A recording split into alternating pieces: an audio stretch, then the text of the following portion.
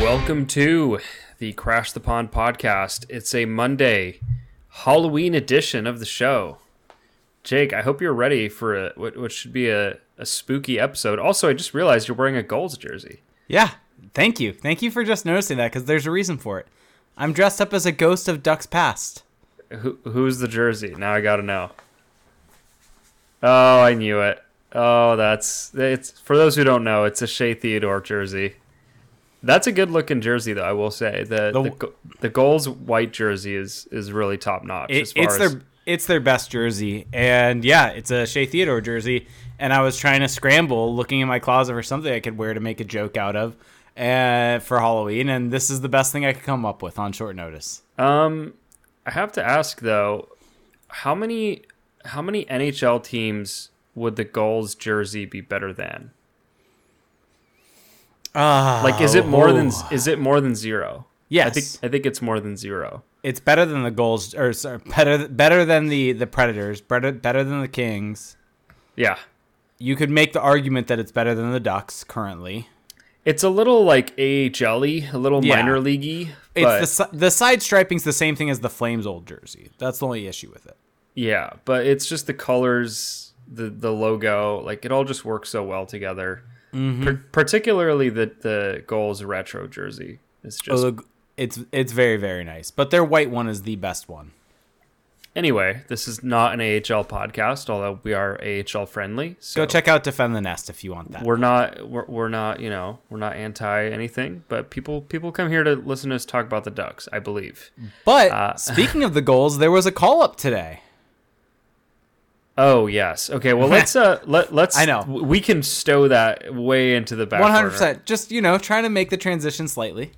Okay. Well, there's bigger news, bigger fish to fry, and so we might as well just get right into it. Jamie Drysdale out 4 to 6 months, and not good. He suffered a torn labrum in the Vegas game last Friday, and I mean this could we're in practically November now.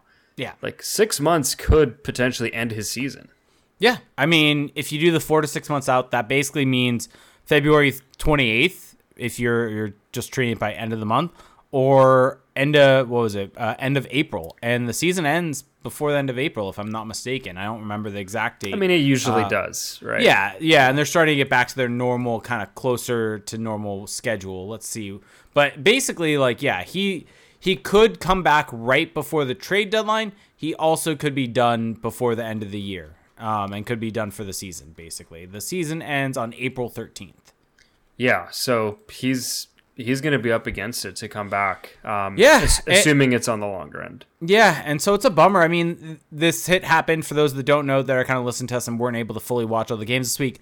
He got injured in the Vegas game on Friday during the Nevada Day game. That started at 3 p.m. 3 p.m. game. 3 p.m. start. And it was kind of an innocuous hit, nothing really out of the ordinary. Just kind of got pinched on the boards, and didn't look malicious, didn't look anything bad from the Vegas player. And it just kind of his shoulders kind of, I guess, must have popped out in a weird way, and he has a torn labrum as a result. I mean, these are one of those plays that just shit happens in hockey, right? And there's not really anyone at fault for this, and it's just a bummer.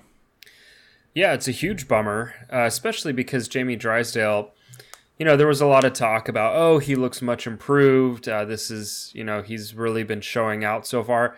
I don't know if I necessarily agree with that. I mean, I thought that he looked fine. He had some good moments, but this was just this is still a big year for him. He has NHL experience under his belt now, and this was the year where he could potentially take off. And here's an even bigger reason that you didn't touch on right there that I was hoping you would leave out. He is an RFA this summer. Yeah. This was a massive year for him to try to get a contract or get his extension. I mean, he is going to get an extension, but to get a bigger extension. He's going to get, he's still, to me, he's still going to get a good contract for himself. He's a top 10 draft pick. He already had a very good rookie season by points, and points matter for contracts. Yep. So I don't think that this and I don't think it's what you're saying, but this doesn't crater his chances of getting a nice extension. So should he No. choose, but it does put a kind of a floor, or puts a cap on how high he can get. If he had an absolutely amazing year, put up points again and everything like that, then that really sets him up to have a really nice extension. Now I think it's probably going to be more likely where he maybe takes a 1-year deal, 2 or 3 year bridge deal, something along those lines, instead of getting a longer term deal from the Ducks, just because they're going to want to see what he can do over a full season before committing to him long term. Yeah, well, I mean, I think that if you look at the Evolving Hockey contract projections, you look at his most likely contract projection prior to this season was 6 years, $5.1 million, and that was so that was with a good rookie year. If he were to go bridge, let's say a 2-3 year deal, that would net him somewhere in the $3 million a year range. So again, I think he's going to be fine he's going to be fine financially either way. But yeah, like you said, this does just put a bit of a ceiling on how high he could really get. Although, I mean, I would maybe push back a little bit and say, what more could he really do this year to really substantially change that number for himself? Put up power play points. Yeah, which I mean, he wasn't even playing on the power play until okay, I can finish the sentence. Sorry. Very recently.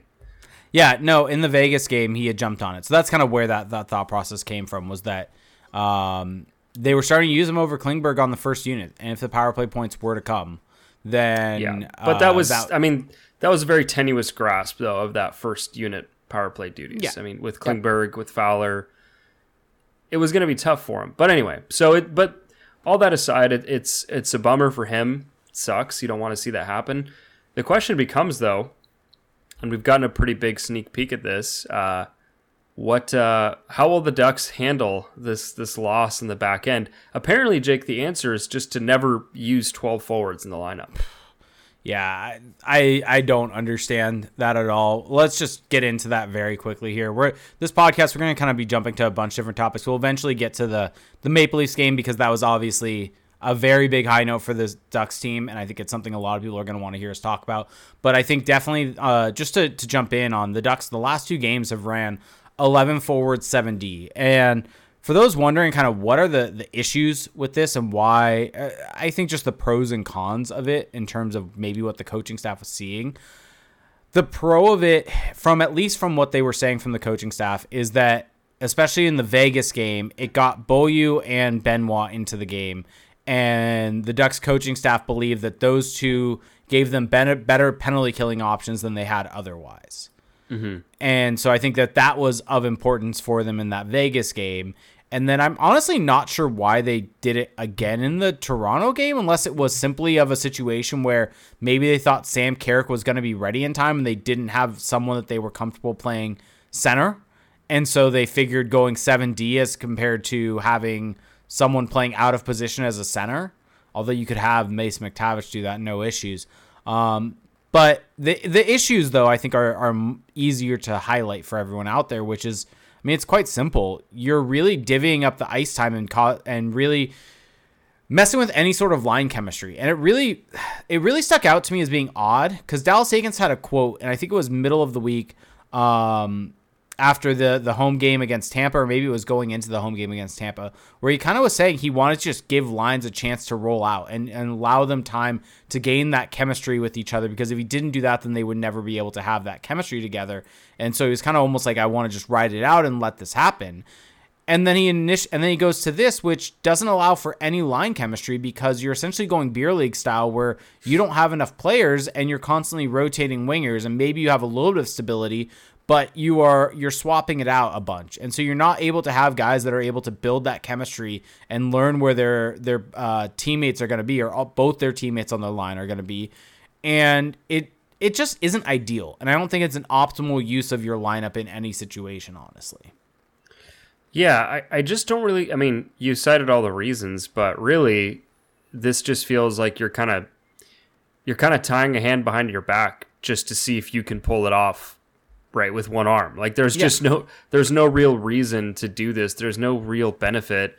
I mean, Pavel Regenda got sent down today to San Diego, but there's really no. I mean, he wasn't hurt. There's no reason that he can't play. Yeah. I mean, he's basically been cast aside since a good start to the season, and even if Sam Carrick wasn't ready to go, you can still put a lineup together. So Yep. Derek Grant can play center. He didn't have to play wing. Mason McTavish can play center. Adam Henry. Like, it's not as if the Ducks don't have guys that they can put at the center position to get Pavel Regenda into the lineup. And so that's the confusing part there is if, let's say, they were just short on centers or guys that were capable of doing that, then maybe you could make an argument for that because it's just due to injuries, due to personnel, due to whatever host of reasons you want. But that wasn't the case in this game, and I think, especially the Maple Leafs game, and that was the confusion that I had there. And especially if you look at the ice time, like Colton White played like 5 minutes. Yeah, well, that's the thing, right? Is that on top of the fact that you're not really leveraging whatever advantage you might get from that, the other thing is just that it's not like, okay, let's say you're going 7D because you have a bunch of great defensemen on the third pairing. I mean, we're talking about Nathan Beaulieu, Colton White, Simon Benno. I mean, these are like fine players, but they're not. You don't need all of them in the lineup every single night. And the broadcast had brought up that Dallas Eakins said that this would allow him to get Trevor Zegras and Troy Terry out there more. And I just don't buy that as a reasoning because... Well, you could just put them on a line together. Well, not only that, because they were on a line together, but you can also just play them every third shift and just play them a bunch more. Like, just because there are 11 forwards, like, with 12 forwards, you can still play them more. Like, that should not be the reasoning for going for it. Like, one doesn't necessarily mean the other. You can still play them more with 12 forwards, and you just play your fourth line less. Play your best players the most. Like, this isn't that hard from that concept, and you don't need to go to this whole trickery situation to get there. And I think that was... It just wasn't optimal. And the Ducks were able to get a win against the Maple Leafs, but it just kind of goes back to a lot of the issues so far this season is just, I feel like the coaching staff is not putting everyone on the team in positions to succeed. And there is talent on this team, like we said at the start of the season, and enough where they were able to get out a win against the Maple Leafs, and they've been able to put together some better performances of late and are trending in a bit of the right direction at 5-on-5. I think a large part of that is just due to the talent they have, and if the coaching staff can just put guys into better positions, this could be a team that kind of fits what we were thinking to start the year. Yeah, and just to give Colton White some respect, he played 6:31 last night. Sorry, yeah, 6:31 for a defenseman. Also, Nathan Beaulieu only played 9:16. Yeah, which again, in all situations. Which begs the question again: why? What is the advantage here? But we should really get to this win though over the Maple Leafs because I feel like we're burying the lead a little bit. Yeah, really quick. The other piece of news though is Sam Carrick has been sent down to the goals for a conditioning stint. He'll be back soon. He's taken line rushes. That's good news for the Ducks. He's not traveling with them on this road trip, but it sounds like he'll probably be back and ready to go next week. Glenn Godden has been called up by the Ducks with Pavel Regenda being sent down. Glenn Godden, I think, he had 6 points in 8 games or something along those lines for the San Diego Gulls, and he had a bunch of shots through those 2 games. The only player that it looks like really was outperforming him was Rocco Grimaldi, who still is not under contract with the Ducks. Yeah, I mean, if he's not getting a contract now, it's not looking promising that he's going to get one because he's having a great start. Glenn Godden got called up. I think Glenn Godden's already signed to a contract, so it's just easier to do that. But I also think it's because Glenn Godden is a center, whereas Rocco Grimaldi is a winger. Yeah, that's possible. Although, I mean, they have 4 centers, don't they? Grant, Lundestrom. True. Also, fair point. I mean, so I don't know about that, but the whole thing is that Glenn Godden, for all he's doing in the AHL, is an AHLer. Like, is not quite an NHL player. It's the Vinny Lettieri syndrome. He's got 9 career games in the NHL, so I don't really care what he did in the regular season, in the preseason. This is not an NHL player so far. He's 25. This is really his first go around at it, so we'll see. I'm not really gonna put any stock into that until we kind of see what it looks like. But yeah, let's get into this Leafs game, though. I mean, the Ducks snapped a lengthy, I think it was 7-game losing streak. Yeah. And I think more than anything, and you'll appreciate this, restored the vibes. Yep. Restored the vibes because it was getting pretty bleak.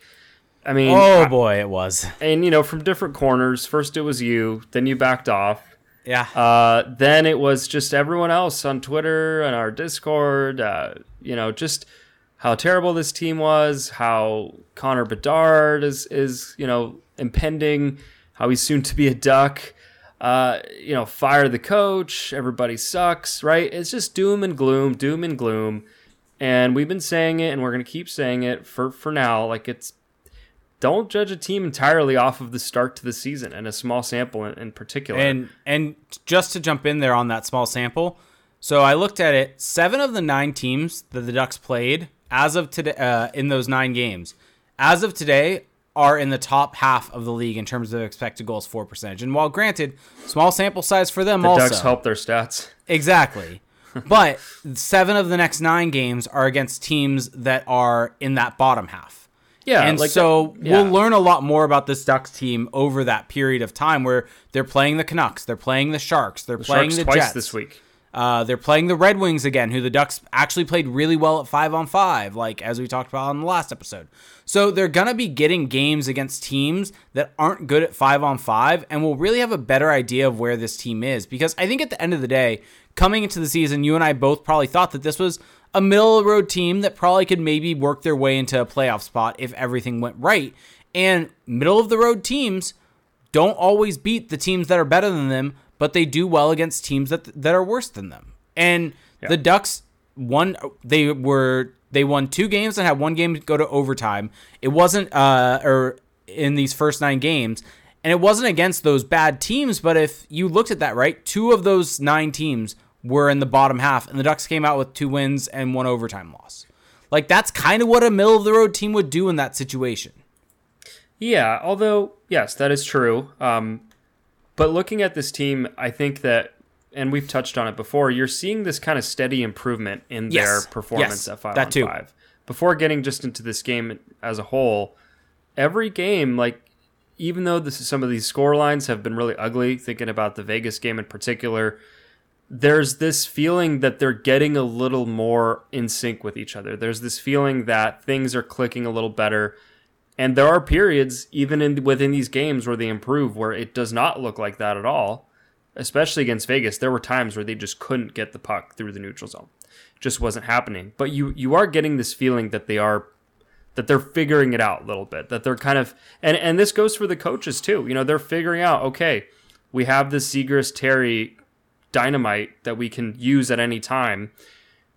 But then when we've done that, you have one of our second quote-unquote scoring line, the top 6, doesn't give us anything. How can we address that? So there's just a lot of tinkering going on.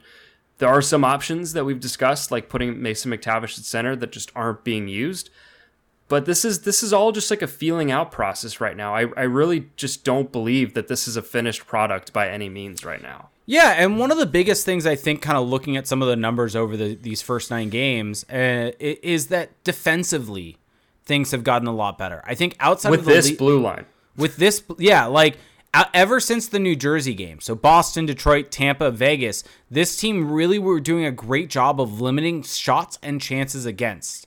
And expected goals against. Maybe not always shots on goal, but expected goals against, where those shots were coming from. They were doing a really good job of limiting those on the whole. And at 5-on-5, and against Toronto, they didn't do as good of a job, but it also is one of the most high-powered offense in the leagues. So that's just going to happen from time to time. And the thing for the Ducks in that game was they actually were able to match them at times at 5-on-5 offensively. And had one of their better offensive games. And so that was a step forward from the offensive side of things, even though it was a step back. So kind of getting back to your point, ever since the Devils game, I think, there's been steps forward. There's been progress from this team, which is what you want to see at this time of year. Because at the end of the day, for all the doom and gloom, right, you and I both don't look at the standings at this point in time, just because it is so early. But I'm going to do it right now just to kind of maybe add some context for everyone in terms of the standings. The Canadians are ahead of the Leafs in the standings. I wasn't going to go there. I was going to say the Ducks are only 5 points out of a wild card spot.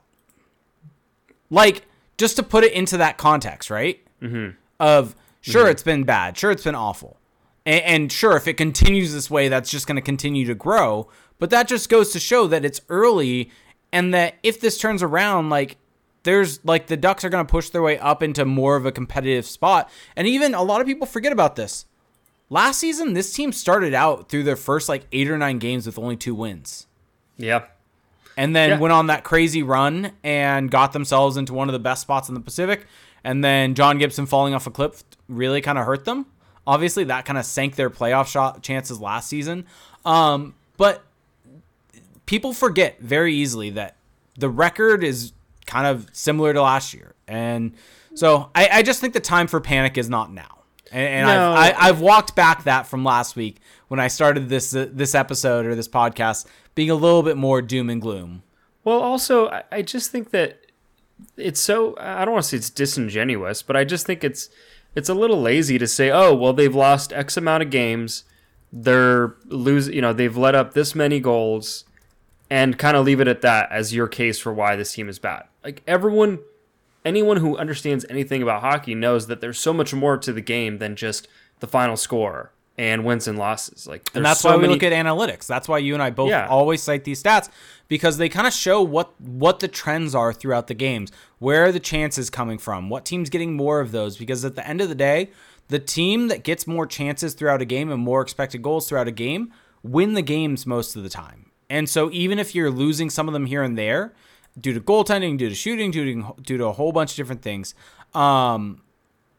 that doesn't necessarily mean that that's going to be what happens in the future when you continue that path. Right. And even if you don't use analytics, let's say, and you're someone who loves to dive into the film study, right? Like the video element, like the coaches and scouts do, like you're going to find things in there that work and that make it so, there's always more to it than just the final score. Yeah. And if the Ducks were losing, big on the scoreboard, and then the play also matches that, then we'd be talking about that. But anyway. Yep. And we should say their 5-on-5 play so far when you total up the entire season is not pretty. They're one of the, I think, third worst in the league right now. But I think that's where looking at the trend and having the sample size and looking at who they've played is so important, and why getting a bigger sample of various different teams throughout the league is going to be important through that. Absolutely. And so I think let's get into this game. Yeah, well, we can breeze through this game. I'll start with this, because to me, there's 2 highlights to this game. There's a lot more to talk about, obviously, but there's 2 highlights. Number 1, with a bullet, I think I'm using that expression right. Number 1 with a bullet is Trevor Zegras. I just don't know what else you can really pick as your lead there. Game-winning goal, important goal down the stretch, and just looking amazing doing it. With dominant at 5-on-5, played a bunch of minutes. And then the second highlight. Wait, can I jump in real quick on Zegras? Because there was this quote from Cam Charron, who does breakdowns of every Leafs game, tracks them, and he had this one kind of snippet. It's really great. Go to camcharron.com to check it out. He tracked the data for the Ducks Maple Leafs game and has information on it. But he said, real good night for Trevor Zegras, entering with control on all 7 of his attempts. I really hope this Anaheim team takes a big step this season, because the world may not be prepared for just how good of a player he is. He scored twice, including the OT winner, of course, but that kind of downplays just how good a puck handler and playmaker he is. If you keep West Coast hours, you should be paying attention to this team. Yeah, just with Zegras, he's just so dynamic with the puck. And it is a little bit of a cliche, that word dynamic, but he can just do so many different things and attack at so many different angles, and he's a threat from so many different spots. You talked about the stats with his zone entries, and that's such a big factor that we underrate for any player, but he just gets you bites at the apple every time he's out there, because he's able to get into the offensive zone on his own. But then once he's in there, he's such a threat off the half wall. He's so good down low. He's able to get into the middle of the ice. He's got a one-timer threat now. Yeah. He's just really doing it all. And man, it's just the sky is the limit for this guy. And once they find someone outside of maybe Troy Terry to play with him consistently, man, because you see it when he's not with Terry. There's just no one else that can really keep up with this kind of speed and this kind of high level offensive playmaking. Yeah, because you have to have a guy that has high hockey IQ to be able to play with him, to find spots, get in positions. And you look at some of the data that Cam Strachan has, and you can see that also Troy Terry is suffering not playing with Trevor Zegras, because Troy Terry, he basically is entering the zone on his own and creating his own chances for himself. And with Trevor Zegras enters the zone, is able to create chances for other players. And you saw when those two were on the same line also in previous games, they read off each other really well and are able to find each other in dangerous spots. And it's a situation where I get what the coaching staff is going for by splitting them up. It's what we talked about, right? Of when they're not, they're in a tough spot. Like it's hard to have only one good line. Anyway, finish your point. Sorry. No, you're all good. My point is that basically by taking them apart, though, you're really doing damage to the overall impact that your team can have. And you're impacting both of them. You're impacting the offensive capability of your team by not having them together. And I think when you have two guys that just fit like gloves with each other, with the way they play, I think you just have to not overthink it and just let them run. Like, it's really that simple. Yeah, I think that the challenge for both of these guys is that I think that they both play the game in such an east-west kind of fashion. They're so good at lengthening, or I guess widening out the scope of the play and being able to really just kind of piece apart defensive structures, because they're such threats to get into the middle or get the puck across the middle. When Zegras, for example, isn't with Terry, like for example last night playing with Henrique and Vetrano, those are both, I mean, Vetrano definitely is a north-south guy. He's not a guy who's looking to get into the middle. He's a guy who you can give him the puck, he'll take it to the net, he'll get shots on net, he'll drive to the net, but he is not thinking in the same dimension that Zegras is, just in terms of what kind of plays he's looking to make. Adam Henrique, same kind of thing. Adam Henrique's going to follow the play. He's going to sneak into those quiet areas, but he is not a guy either who's really making plays out there per se. Different kind of plays, but just not the types that I think really leverage Zegras. Troy Terry, he's the opposite of those guys. He's able to make a play any which way, east-west, north-south, northeast, southeast, like whatever. He's able to do it, and that's what fully unlocks Zegras. The problem is, like, you only have two of those guys, really. You potentially have a third in Mason McTavish that they're just not really willing or able or whatever to use at his natural position to really get those skills out of him. So it's a very difficult problem to solve for this coaching staff right now. And I don't totally begrudge them for trying to split them apart and trying to make it work. But man, I agree though. It's hard to really make that case because those two guys are just so dominant when they're together. Yep, exactly. And so what was your second point before I jumped in with that quote from Cam? John Gibson. I mean, he had a really good game. I mean, he had a plus 2.2 goals saved above expected. I mean, he made a couple of just miraculous saves to keep this game alive. And, the Ducks, I think they were not the better team at 5-on-5. They hung in there against a good Leafs team, but they needed some help from their quote unquote elite goaltender, and they got it, and that makes a difference. Yeah, what they did well in this game was I think they did a really good job of limiting the quantity of chances or quantity of shots against, and especially from the second period on, I think the Ducks really were able to put their foot on the gas and get more shots for. I think the one thing that they need to start doing is limiting quality against, and that's where kind of the expected goals come in. If you look at Corsi for versus expected goals, the Ducks actually, I think, won the Corsi battle, the shot attempt battle last night, and won the shot share battle, yet they didn't win the expected goal battle per different websites. And so I think that just kind of goes to show, in some ways, it's the Leafs. They're Austin Matthews, Mitch Marner, these guys are able to generate high quality I thought the chances. Leafs were in disarray. I thought that was yeah. I mean, that's what I think Matthews is shooting like 4% or something. Yeah, it's insane. But I think what the Ducks did well, though, they were able to get the puck into transition and generate chances. And I think that's what they did in the second and third period, and especially going in that third period, right? And because the Ducks just totally glazing over John Gibson. No, Gibson was confirmed hater.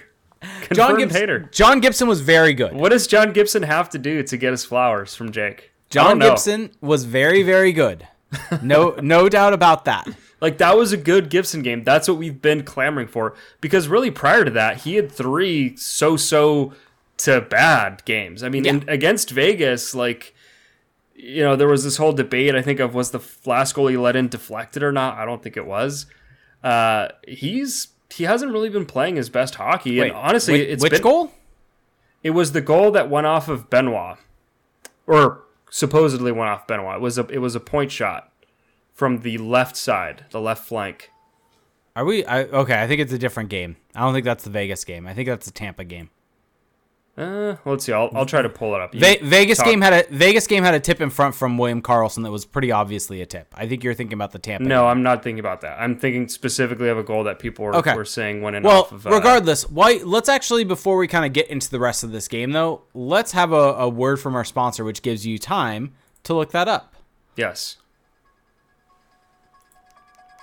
Michael Myers sure is scary, but the last thing you need is to be hairy this Halloween. Luckily, our friends at Manscaped launched their 4th generation performance package to make sure your pumpkins get the ultimate carving experience on this spooky day.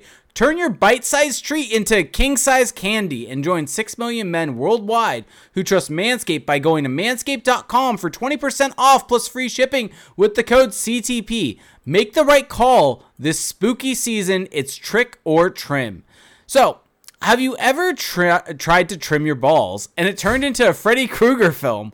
Well, luckily, Manscaped is here to save the day and make sure you're feeling your best in your costume. Unlock your confidence with their Performance Package 4.0. Inside, you'll find the holy grail of men's grooming. They've made it easy for you to upgrade your grooming routine. It's a full moon out and the werewolf in your pants is howling. It's time to tackle the problem with your Lawnmower 4.0. Their finely tuned pube products feature a cutting-edge ceramic blade to reduce grooming accidents thanks to their advanced skin-safe technology. The Lawnmower 4.0 is easily the greatest ball trimmer on the planet. Oh, did I mention this trimmer is waterproof too?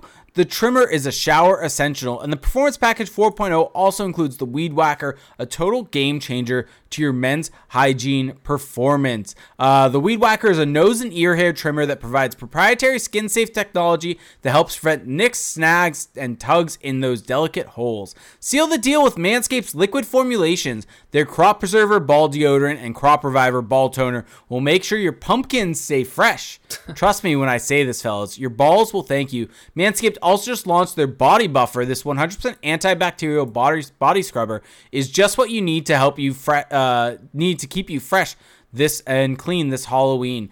And their Boxers and the Shed Travel Bag. They bring your comfort and boxers to another level. Also, if you're looking like a Wolverine and haven't cut your nails recently, be sure to look into the Shears 2.0 Nail Kit. So, you can get 20% off plus free shipping with the code CTP at manscaped.com. That's 20% off plus free shipping with the code CTP at manscaped.com. Say trick or treat to your beautiful new Halloweeny with Manscaped. God damn it. Okay. Thank you. All right. So, yeah, you were right. That goal I'm talking about was in the Tampa game. There you go. I think it grazed Benoit's jersey, but I don't think that actually changed its direction. And so it was a point shot. Like, he let in a clean point shot. The point is, John Gibson had not been playing well, really, up until that Toronto game. And it was good to see. It was good to see him get a standout performance against a good team and to be a difference maker in a game where the Ducks needed him to be one. I mean, I understand that by shot attempts, they were, the better team, but quality. I think when you're playing the Maple Leafs, you're not looking at that quite as much because they're a team that's going to be able to carve you up like a pumpkin. There you go. In the defensive zone. Well, look no further than the 3-on-3, and we'll get there. But the save they made in 3-on-3. Yeah. But just kind of about this game though, I think the Ducks they played better. And I think going into that third period though, they ended up on a power play as a result of what was the right call, not being a penalty shot on Derek Grant. I think we're contractually obligated to say that the Ducks got hosed by the officials, right? That's what we're supposed to do here. They got hosed by the officials on the Kerfoot breakaway, but I actually think it's funny because them calling that a penalty shot actually did the Ducks a lot of favors. Oh, because they didn't have to go on the penalty kill. They didn't have to go on the penalty kill, and they scored right after that. Would the Ducks have given up fewer goals this season if they gave up penalty shots. If all of their penalties were just penalty shots instead, Probably. there's a chance. But Zegras scored right after that, though. Yeah. But so, kind of with this game, though, the Ducks went on the power play to start the third period. Toronto was able to score to make it a 3-1 lead. And then kind of it felt like everything was going wrong. Kerfoot goes in on the breakaway, gets slashed, still gets a shot off. Just so everyone knows, the way the rule is actually worded is that basically a scoring opportunity has to be taken away. Like it has to be stopped by the penalty. And so if a player is still able to get off his scoring chance, even though he did get slashed or get hooked or anything like that, then there cannot be a penalty shot. That is not how the rule is worded. And so to me, both of these are non-penalty shots. Both of them should have been penalties, but the refs awarded a penalty shot there. They should just give more penalty shots. Who cares? Sure, make it easier. If there's space, if a guy's behind you on a breakaway, I think the rule shouldn't be such a bright line. It should be that if you're impeded significantly on a clear scoring opportunity, you should get that chance back. That's seems more fair to me.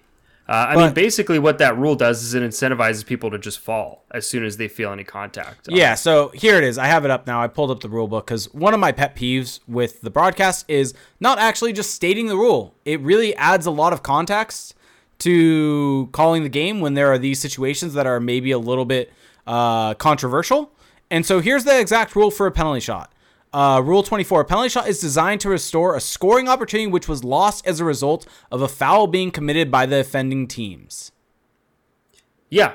That's simple. If you stopped right there, because I think there's probably more to it, right? It says based on the parameters set out in these rules, and there's a whole lot of other stuff, but that's pretty much the basics of it. But that's kind of like that's the gist of the rule, except the rule isn't really applied that way. Or it is and it isn't. Like it seems to be a moving target. Yeah, I'm seeing in our chat people saying, "Oh, was this a Ducks win or a Leafs collapse?" Essentially, and I think people need to stay away from listening to Toronto media about stuff when it comes to the Leafs because it's just everything is so sensationalized, and we're having a little trouble kind of keeping the train on the tracks in terms of the narrative for the Ducks in a small sample. Can you imagine having to do the same for the Toronto Maple Leafs? Yeah. I mean, it must be insane, the overreactions. So a hockey game was played between one very good team and one team that's in transition. And I think that the Leafs were also coming off a back-to-back, we should note. But there's no other narratives here. There's not this kind of like big emotional takeaway to take from it all. And so kind of jumping in though, after that, the Ducks were Zegras was able to get in on a breakaway off a nice breakout pass by Troy Terry off the wall to feed it to him. Just so happened when you run 11 forward, sometimes Troy Terry and Trevor Zegras are going to be out there together. Maybe they should keep doing that. Yeah. But of course that happens. Terry's able to find Zegras. Zegras goes in the breakaway, is able to score it. And then the Ducks are able to tie the game on Dmitry Kulikov. What a play. What a play on the wraparound, and just going for it and taking advantage of the fact that Källgren was not moving post to post well. By the way, should give a little shout out to Dmitry Kulikov because, and I think that Cam Charron talked about this in his article, and I tend to agree that he's actually really not this great puck-moving defenseman per se, but he's got some good offensive instincts. Like once he's actually in the offensive zone. I mean, you look to, I believe it was the Vegas game. I believe the assist that he had. Well, no, they got shut out against Vegas. Never mind. Then it was the Tampa game. My bad. Yeah, the Tampa game. The assist he had to Trevor Zegras, right? And then, I mean, that's a heady play to look for wraparound goals. You don't see those very often, but that was kind of the smart execution of that play, a smart leveraging of that skill, right? Where you're just circling the net. You see that you've got the goalie beaten to the far post and you just jam it home. So he's been a fun player to watch, and it's just fun to see him kind of get rewarded a little bit. I mean, he's probably been... Has he been the Ducks' best defenseman so far? I think he's been their most stable. Like the most consistent, yeah. I think just in all facets of the game, he's added the most. Yeah, I think Klingberg's been what we expected from him. I think we may have underappreciated how much of a nightmare he can be defensively. One thing I've noticed about Klingberg a bunch is that a lot of times when he allows a breakaway or a 2-on-1 going the other way, it's because he's firing the puck from the point. Yeah, And it's not when he's pinching, which is funny because you would think it'd be the opposite. No, I'm really curious if we went back and tracked 2-on-1s, breakaways against, things like that. How many of them came from the defender just trying to blindly throw it at the net? And this goes back to what we talked about, right? I don't know, at some point over the past years, that a point shot is more likely to result in a scoring chance against than a scoring chance for. Yeah, I mean, it's just not always the smartest thing to do, which you would not get that impression listening to most mainstream hockey analysis. You would think, oh, that's the safest play possible. Just get it on net. Cam Charron on the PDO cast today, when they were talking about the Devils, had mentioned, he's like, I don't want my defenseman at all ever to take point shots. Obviously, there's some context that has to be added to that. If the guy's able to walk into the top of the dots, but just your traditional guy at the point at 5-on-5 taking a shot, like that just doesn't do anything for you. Well, I think you just have to know, and I'm assuming that Cam has done his homework there, which is you have to know the success rate of that play. Like, how often does that truly lead to a good outcome? Yeah, for those that don't know, Cam Charron used to work for the Maple Leafs in their analytics department. So he's someone that has seen the data on the other side. Well, guess what, Jake? How many Stanley Cups did they win? How many round ones did they win when Cam Charron was there? True. So as this game continues, though, the Ducks are able to take the lead, or we thought, and the Maple Leafs challenged it. And I want to just briefly get into this because I always like these controversial type of plays because you like telling people they're wrong. I like just reading the rule because I find that if you read the rule, it becomes so much clearer. Well, you can at least see the rationale. Yeah. And so the goal was ruled back, and the reasoning for it is, here is how it is in Rule 69, interference on the goaltender. Nice rule. Yeah, there you go. It says it has this qualifier at the bottom because there's a whole lot of other stuff in there, which basically at the end of the day, what it ends up meaning is that if there's contact within the crease, whether it's incidental or not, it is goaltender interference. If there's contact outside of the crease, incidental contact is allowed if it occurs outside of the crease. With the overriding rationale of the rule is that a goalkeeper should have the ability to move freely within his goal crease without being hindered by the action. So they have to be able to move.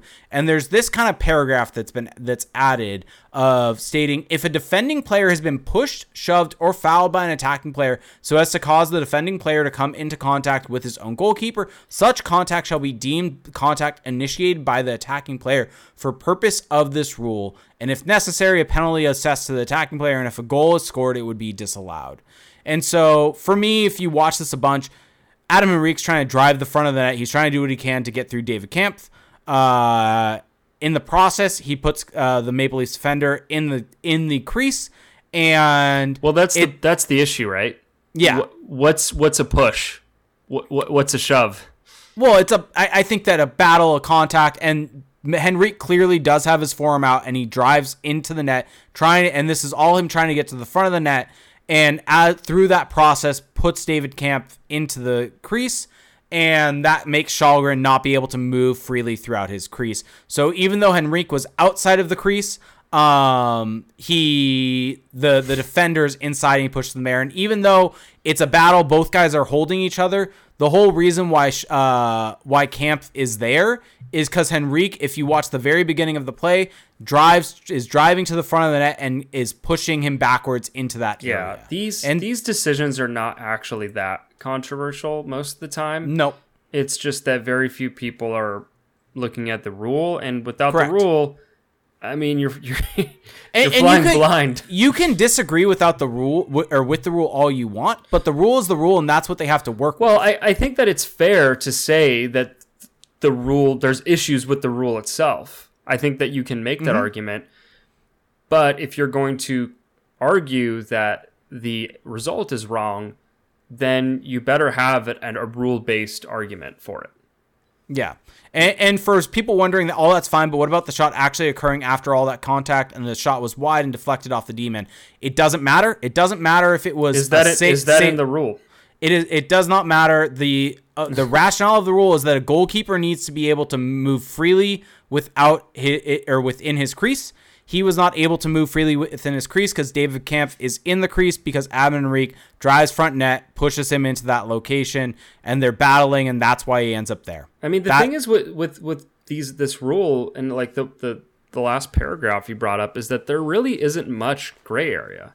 No, which I think is a weakness of the rule, because I think in that situation, if you want to talk about what are we trying to prevent, what's the harm that we're trying to prevent with this rule? It was that play really the play that we want to get out of the game, that we want to disallow goals for? I don't think so. Yeah, I do. Here's my I don't think so. Wait, here's my reazoning for it. You can't have. Do you think that's what this rule was really intended to prevent? Yes, I think this portion of the rule was set up for two things. I think one of them is you can't have a forward, let's say Kampf gets knocked over by Henrique in that situation and goes barreling into Shalgren and a goal goes in. You can't have that count just because the contact came from the Maple Leafs defender on the Maple Leafs goalie. No, what I'm saying is that you can keep this portion of the rule, but I think you need to flesh it out a little bit more. I was going to add something to that. Okay. You can't have a forward that's just stronger than a defender and gets them into the crease, and then the goalie can't move as a result of that. And that's what happened here is Henrique was stronger than Kampf driving front net, puts him into a position where now Shalgren can't move. Right. And I think that to me, I don't know if that's necessarily the harm that we're really trying to prevent. That's just a normal play. And I have someone, Mr. Yagami in the Twitch chat saying TSN said that I was wrong on this. I don't know how. Who at TSN? Yeah, I don't know how I can be wrong on this because the rule is black and white. Well, I think you can be wrong. Like there's little things you could pick out where you could be wrong. But the problem with this rule is that if any of those first elements are satisfied, the push, shove, or foul, the goal has to be disallowed. Like there's nothing else to it. There's not like another step to your analysis. And that's the problem to me. It's too black and white actually. Which is funny because I feel like the critique is often that it's not black and white enough. I think and that's why a lot of times, sure, there are times where they get it wrong. And I think the argument for black and white is that even though you're going to get weird results like this, I would argue this is a weird result. Mm-hmm. Over time, you're going to get better results. And I think there are certainly times where if you look at the review, I think they do get it wrong. But I think actually 8 or 9 times out of 10, they get the goaltender interference review correct because they just apply these rules. And if you just simply take the time and look at these rules and have it properly explained to you, then it makes more sense where it's coming from. Right. Yeah. There's a lot there. And there wasn't a long length of time. But you know what though? I'm gonna say this. As a fan of the sport, as a fan of sports, period. We're entitled to bitch and moan about referee calls without knowing the rules. That's just part of being a fan. Drunk maybe or having had a cold beverage, yelling at the TV. Hey, don't you talk down? Don't you talk down to the average Joe? Yeah. Don't you talk down to Joe sports fan? I'm just trying to make people a little bit more informed with this, and then they can make their opinion on it after that. I'm completely sympathetic to the point you're making, but I also think we're allowed to be irrational sometimes. Oh, everyone's allowed to be irrational. I mean, people have heard me talk about other sports and my whole view on what I'm allowed to say when it comes to that. It's bad. It's bad. But that goal comes back. The Ducks and Leafs end up going to overtime. The Leafs almost score, and then Trevor Zegras is special. I don't think there's any way else to put it. And he's a star. Did you notice where he started that shift? This is your new thing. It's granted 3-on-3, not 5-on-5, so there obviously are differences. Not apples to apples, but your point is well taken. Not apples to apples at all, and I fully admit that. But having said that, he starts in the D zone. He's able to off the face-off win by Strome, which did matter there. Goes and is able to transition into offense and is able to score the game-winning goal. Yeah, and he was under duress. He protected the puck just so expertly. It's funny because people will always talk about how, Zegras isn't that strong. He's got to build out his frame, blah, blah, blah. He's a skill player. Like, that was a power forward play. I mean, he tucks the puck into his hip, bears down, protects it, fends off the defender. I mean, that's a power forward move, and then just kind of, uses that rotational strength to just fling it on the net. And it goes top shelf. What a goal. What a moment. The celebration. There's just something about Trevor Zegras' overtime game-winning goals that just feel bigger than any other goal. Him and Terry just have a knack for doing it. And I think that's what you want from your most highly skilled players, is they're able to find chances in these situations, and they're typically able to bury them. And I think that's something that's been so fun to watch. Yeah. No, he's worth the price of admission. It's just, I think it was just more than anything, and maybe this is a little bit of a little too emotional, but it was just fun to see some smiles. It was just fun to see, like, the guys, the team, the building, the people around this team just kind of like a little exhale, right? Enough of the doom and gloom. They haven't been as bad as people have said. And it was just good to see that kind of prevail for once. It was just nice to see them get something to kind of build off of. By the way, I didn't know about this until this afternoon, but I guess they had a closed door meeting before this game. Yeah. It was on Saturday, they said. Oh boy. Hey, like, whatever they talked about, maybe it carried over into this game. Who knows? We have no way of knowing. We don't know what was said, but I think that they're doing everything they can to not go fully down the spiral, right? I think there is a sense of pride that they want to make this thing right. Yeah. And I think it'll turn around. Like, I'm getting more confident that the Ducks are not as bad as their record. They're not as bad as the losing streak. I don't think that there's this flip side where they're a cup contender or anything, but I do think that they're going to rattle off some victories soon, maybe as soon as this week, with 2 games against San Jose and a game against Vancouver. It's kind of a light travel week, even though they have to go to San Jose twice, right? You play, I think they play Vancouver at home.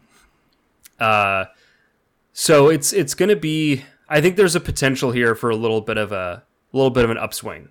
Yeah, and this is going to be this is going to be a very telling week. So tomorrow they play at San Jose, then Thursday they play at Vancouver, Saturday at Vancouver. Okay. Saturday at San Jose, then Sunday at home against Florida.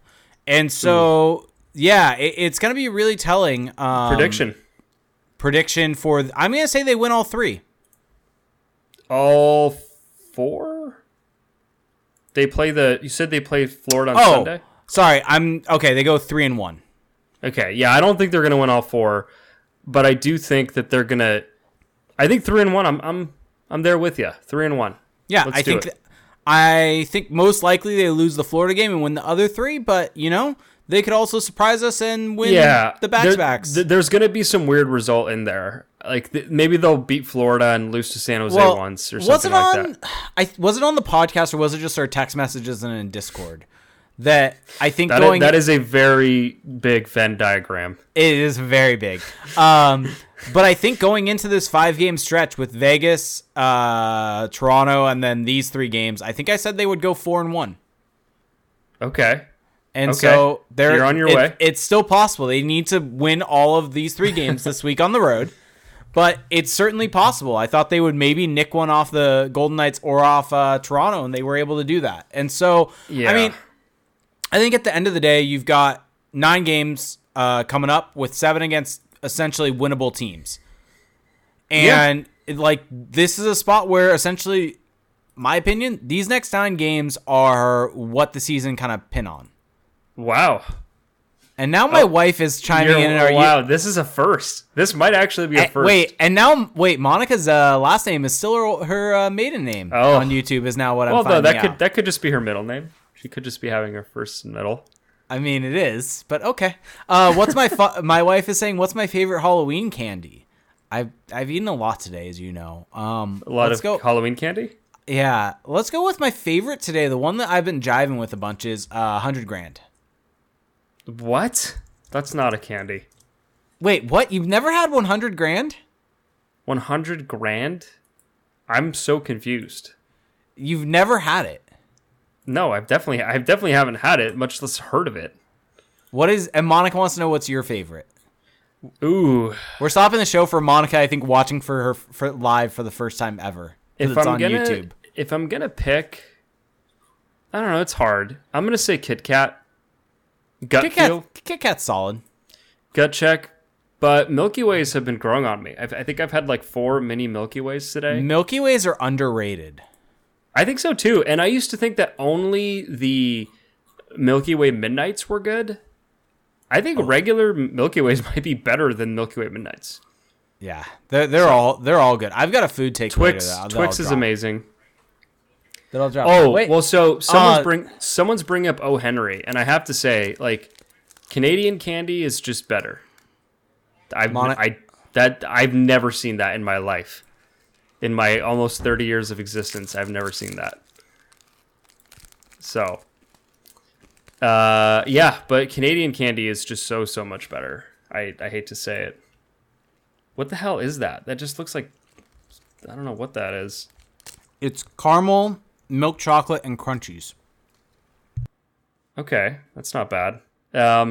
Okay, now Jake is giving us the courtesy of turning his mic off as he chews through this candy bar. I only ate half of it. I was being kind. I needed to show people what was inside. Oh, okay. It all makes sense now. There was a purpose. And Monica says Kit Kats for the win. Yeah, Kit Kats are good. Best Kit Kat, by the way, white chocolate Kit Kats. No, that's horribly wrong. I also don't agree with the notion that dark chocolate Kit Kats are the best. They're not. Getting back to what I was saying before Monica jumped in and derailed us. These next 9 games, I think, are going to be very pivotal to knowing what this team is. Because now it's like, okay, there's a step down in competition. You're seeing some progress with their game. Things are kind of solidifying a little bit. Now I think there's got to be some results that follow that. Yeah, because I think if they're still in a hole and they end up on the same path and they're 10, 11 points out, 20 games into the season, then it's going to be a rough hole to dig themselves out of. What I'm looking for is just what is going to be their offensive game like? Because I think that defensively, I don't want to say they've figured it out, but they've tightened up. Now it's just, can they generate offense consistently? Can they actually get, transition through the neutral zone? Can they break it out of their zone, enter the offense? Like, these are things that they've really struggled to do game to game, even on this little bit of an upswing. So I will be looking at that very intently. Yep. Anything else you want to add about the week, about the Maple Leafs game? I'm really trying to find it. It's really going to bug me now until I find it. But what are you trying to find? I think that we are 5. We are almost 5. 5 years old as a podcast? The very first podcast you and I did together was right around this time in 2017. We are almost 5. Does that feed still exist on SoundCloud? I thought I saw it the other day, and I can't find it right now. It's driving me crazy. Okay. Anything else about the Maple Leafs game? Anything else about anything else at all?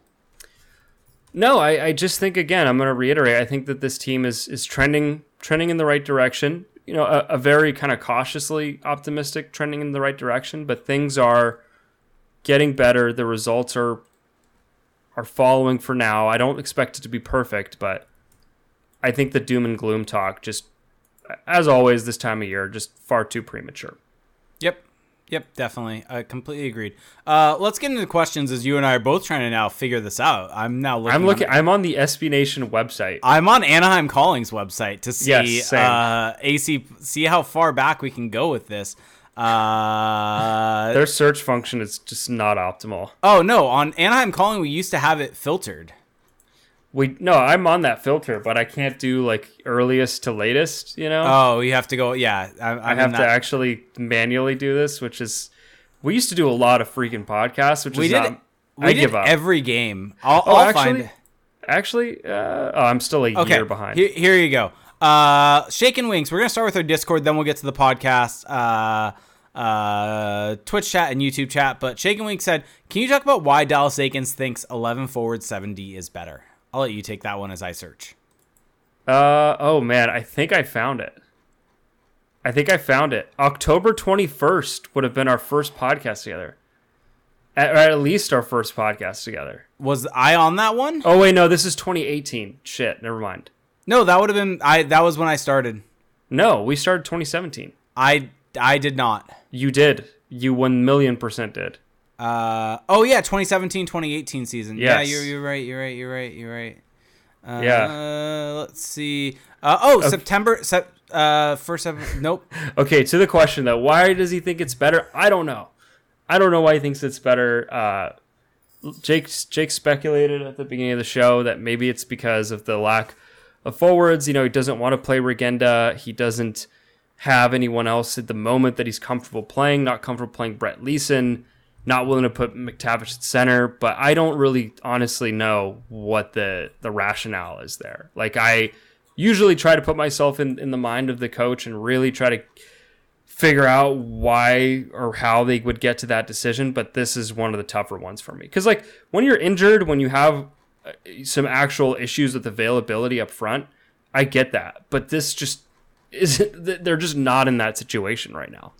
Yep, completely agree. D Frenzy said, can you guys think of any reason Regenda would be scratched and then sent down? To me, he's looked good. Also think it's possible for the Ducks to still be successful with Aikens' coaching decisions. Like, can we make the playoffs or be pretty close to them with Aikens at the helm?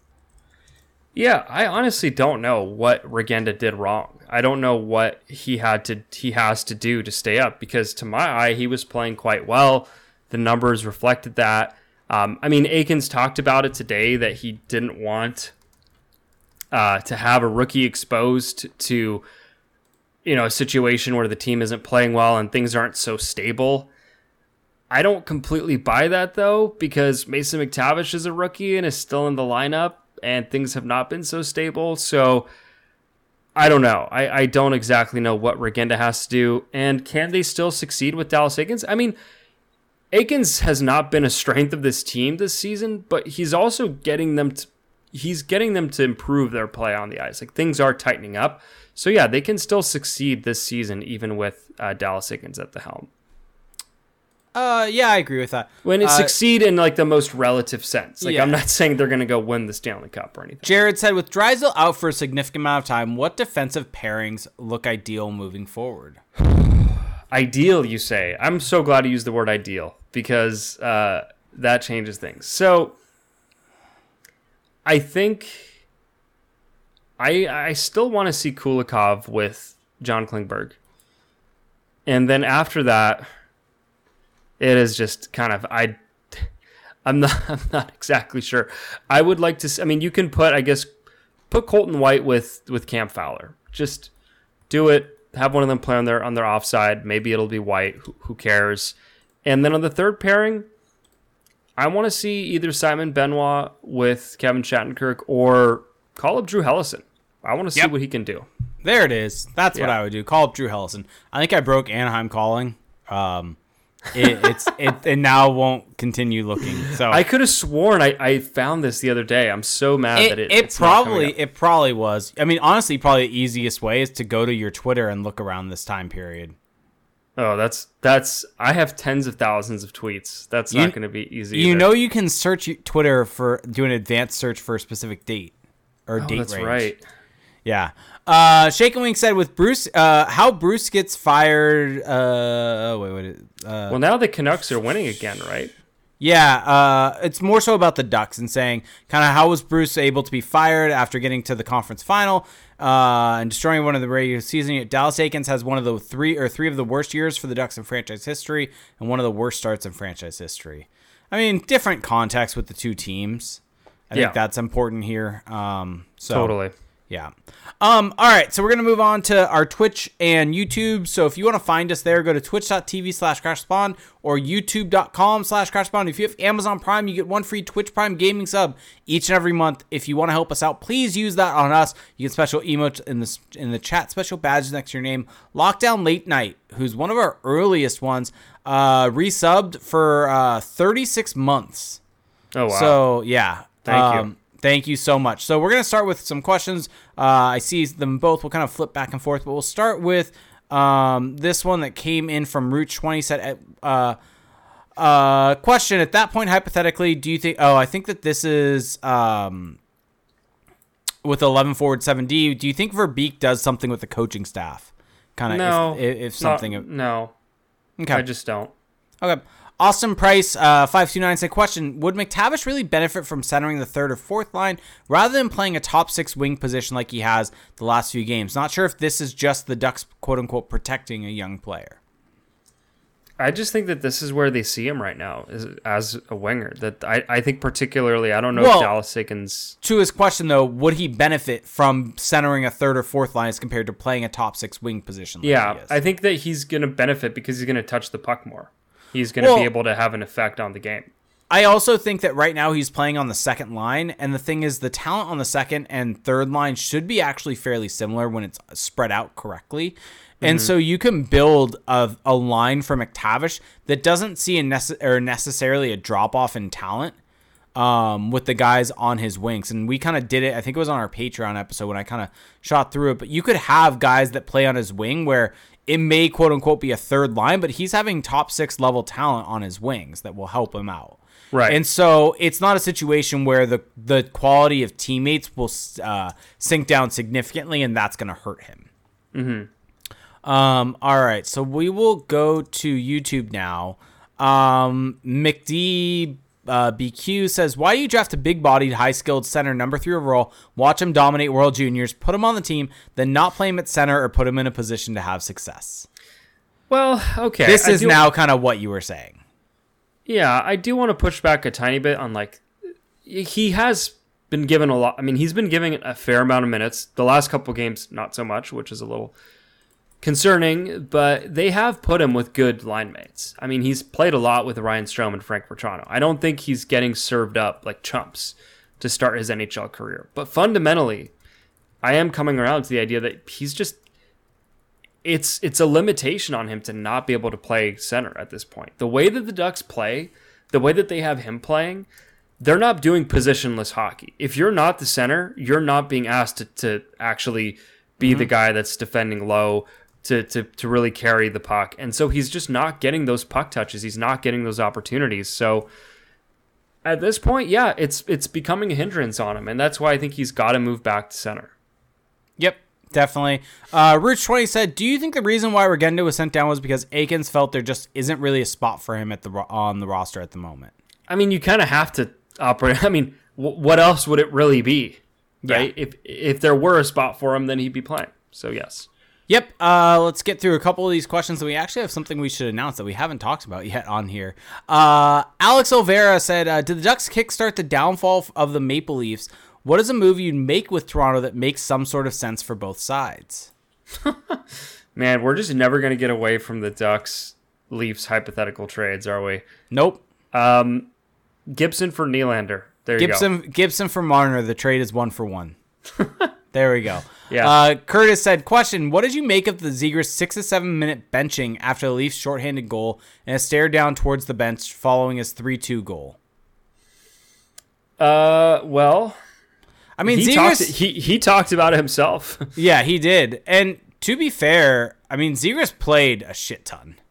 He played 22 minutes, and I believe he had a turnover that was like directly responsible for. Yeah, on the power play. It was the shorthanded goal against. So, and he still played 18-24 at 5-on-5. So he played a lot. I don't love it, but it's becoming more acceptable, I guess. Less mad about it. I mean, you could argue it worked. I mean, it seemed to light a fire under him. Yeah. So I woke up the beast. But yeah, I think that like a benching like this, it's not the same as just like not trusting him in, to play in the last 5 minutes of a game all the time, and he just doesn't get to play. There is a coaching tactic behind it, at least. Yeah, it seems like. Exactly. And yeah, I mean, he just did not look great on that, I believe it was the Yarncroke shorthanded goal. So I don't have a huge issue with it as long as it's consistent, which Derek Grant has committed much worse and not been benched, put it that way. Yeah. Let's see. Christian Batista said, do you think the Ducks' only reason McTavish is with the Do you think the only reason McTavish is with the Ducks is because Verbeek has told Dallas to keep him, or would he be out like Regenda? No, I mean, Aikens is playing him.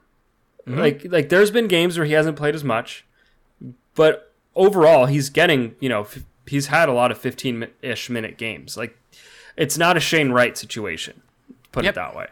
And then Ray Gonzalez said, Jake, did your son do Halloween? Yes, he was dressed up as a pumpkin. We took him out, went to a couple houses nearby us. We're really only out for 20 minutes or so. At this point in time, all the candy he gets is obviously for me and my wife. But yeah, so it was a good time. But yeah, the other thing that we should really talk about is Eat My Aston Reese said, such a great name. Tell us about the Sporting Tribune. What does this mean for y'all? Wow. Did we really get teed up like that? We did it. We really, really did. Wow. Shout out. Shout out to that person. Yeah. So for those of you that missed it last week, we announced that me, Felix, and CJ, and then along with we're bringing Derek Lee with us, are going to be writing at this brand new website that's being forefronted by Arash Markazi that is covering Southern California, Vegas, and Hawaii in depth in a way that really can't be found in a lot of other places, called the Sporting Tribune. So please make sure to follow them. Go to their website. This does not change anything for Crash the Pond.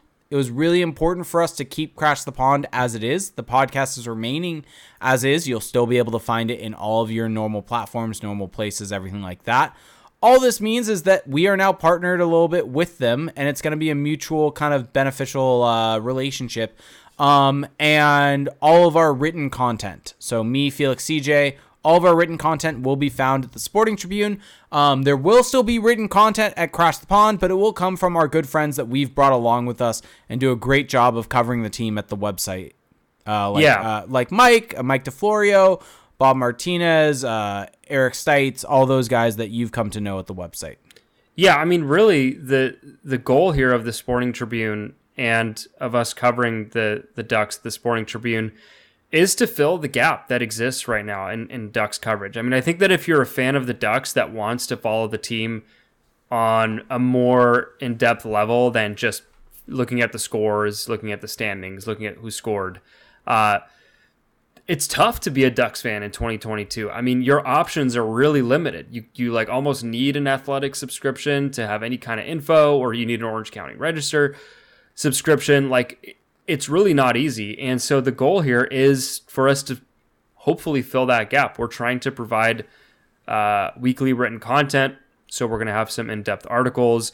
And with Derek Lee on board, the goal is to have in-person coverage of this team. You know, we have gotten to a point where we think we're going to be able to have someone from our site at the games, at practices potentially. You know, it remains to be seen how well it's going to be executed, how well we can manage the relationship with the Ducks. But there is a possibility here that we can really kick this up to a notch that we have never been able to before. And that's really, really exciting. Yep. And I think that if all goes well in these next couple months, and what I would argue is kind of like a little trial phase with that element of it, like, it could mean big things for this podcast as well. So it's very exciting. I think that if all goes right and we deliver the goods, I think that Ducks fans are in for a treat. Yep. Yeah, it's really exciting time. We all should be starting to try to put up an article a week. And so keep an eye out. There should be some stuff coming out this week. But yeah, it's really, really exciting times. Keep an eye out on the Sporting Tribune. Probably stuff will be kicking off in full force next week as the Ducks start to get home. And there will be some things probably covering those games. Yep. On that note, do we have anything else? Do we have any other questions? I think that's it. I didn't get anything really on Twitter today. Let's see. Anything pop in the last little bit? Nope. So I think that's probably going to do it. Oh, I remember what I was going to say. Do you want my food hot take? Sure. Do you actually want it or not? I don't want it, but I'll listen to it. Jack in the Box is extremely slept on. You know why it's slept on? Because the food is so bad. That's not true. That no one wants to wake up. They'd rather just be asleep. Nope. Nope, that's not true. Okay. Their spicy chicken sandwich, their tacos, oh, so good. Alternate explanation, people that go to the Jack in the Box usually go very late at night because, they're up doing things. They're up to no good. And that's why it's slept on, because they fall asleep. So, full disclosure, this take comes because I was in a rush today during my lunch, and I had Jack in the Box. Jack in the Box. I had Jack in the Box. I had Jack in the Box. During the daytime. It was great. Like, you broke every rule there about when to eat fast food, let alone Jack in the Box. It was great. That is a batshit move on your part. I don't regret my decision at all. It was delicious. Batshit. They have one of the best spicy chicken sandwiches in fast food. I don't care. I just will not touch Jack in the Box. It goes against everything I stand for. That Jack in the Box. Everything. And more. It's delicious. Root just bringing up, do we know this contributor, Emma J? She has a thing called Morning Skate where she does game reviews. She uses analytics to rate how the Ducks do on a games-to-game basis. No. Check it out. I don't think I've even seen that on their actual website. So that I think it might be referring to something else. So check it out, though. Thanks for the shout. But yeah, that's a terrible take. Your worst take. Like, you've had some doozies, but that is... for me to tell you that this is your worst take, like, keep in mind, I have a compendium of all your takes in my brain. So I know, like, how bad they are, and I'm still saying this is your worst take. So, do I have any food hot takes? I don't know. I don't think I can top that. I'm going to let you... let you have this moment. I like how our hot takes, by the way, yours is, like, usually something's garbage, and mine is, like, saying something slept on. Mine's a positive. I feel like that represents our two personalities. I'm trying to think if I have anything. I said something the other day. Can't remember it though. It's okay. I don't know. Underrated sparkling water. There you go. Yeah. Oh, our Discord, by the way, was on my level with this when I threw in that it's slept on. Oh, you had a terrible take the other day. What was it? The take that no one agrees with you on. Which one? There's something. Yeah, good question.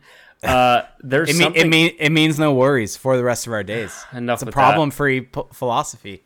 There's something in your there's something you've been saying that just no one agrees with. What the hell is it? This is really annoying. You keep putting it in Discord. Are you just being like purposefully ducking this right now? I legitimately don't know what you're talking about. Oh crap! What is it? I'm so mad. I'm gonna remember it as soon as we get done too. I have no idea what is it the one that I made the joke about the pies? No, it might not even be food related. What the heck is it? Well, this is really wonderful podcast audio right here. Yeah, I'm sorry. I feel like I let the people down here. You 100% did, because it could have been a fun little segment right now, but now you just let everyone down.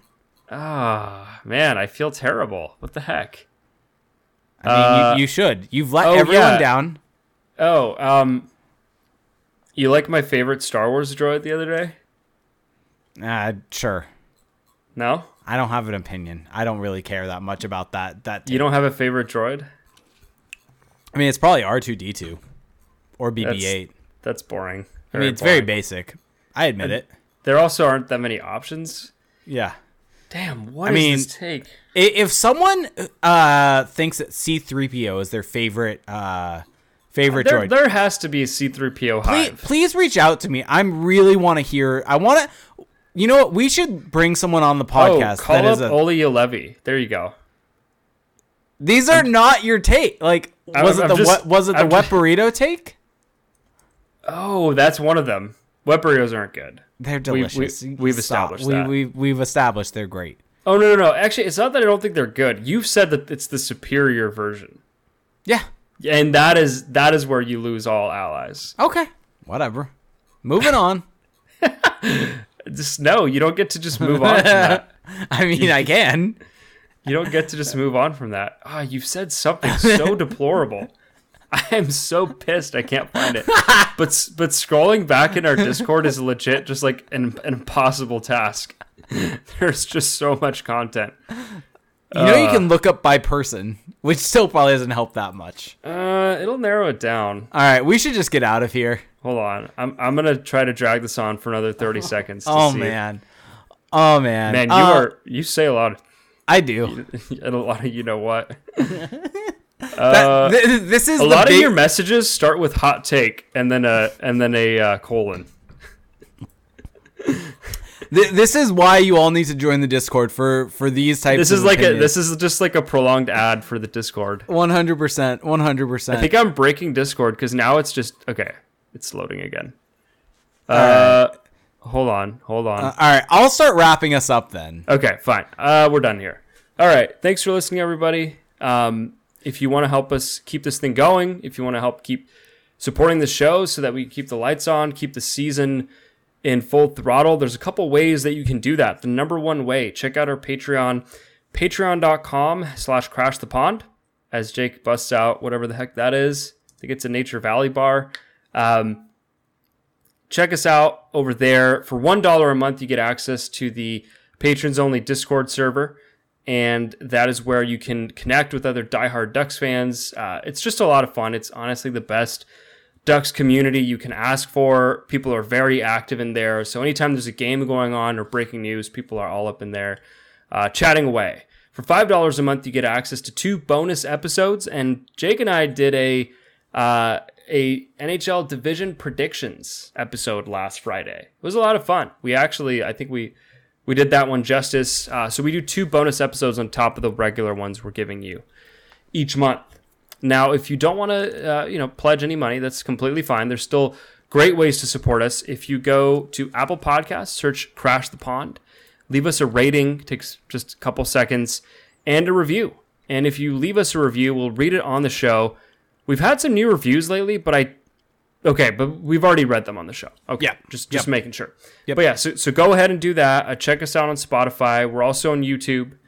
Subscribe there. Make sure to like the video. Supposedly that helps the algorithm. Make sure to smash that like button. I don't want to go there. Well, I'm not taking a full YouTube heel turn quite yet. Wow. Quite yet. I'm supposedly. I think I've had two messages in our chat that have been like not common Felix W, but something to that effect, and now a hashtag Felix is always wrong. So I guess I'm a polarizing figure. What can I say? By the way, Jake, who are you rooting for in the World Series? The Phillies. Really? Yeah. Why? What? You give off strong Astros energy. Why? I just felt like saying that. I'm so insulted. I just felt like saying that. Okay, just a stray to get us out of here. And outside of that, check out our website, crashthepond.com. But really, I mean, for this week, I'm really going to plug. Check out the Sporting Tribune. Follow them on Twitter. Search the Sporting Tribune. Check out the website and look out on our Twitter pages for upcoming articles. Jake is on Twitter at ReindeerGames91, and I'm on Twitter at Felix_Sicard. That is going to do it for us tonight, guys. Thanks for listening. Happy Halloween, and hope you don't have too bad of a candy hangover tomorrow. It's a real thing. Bye.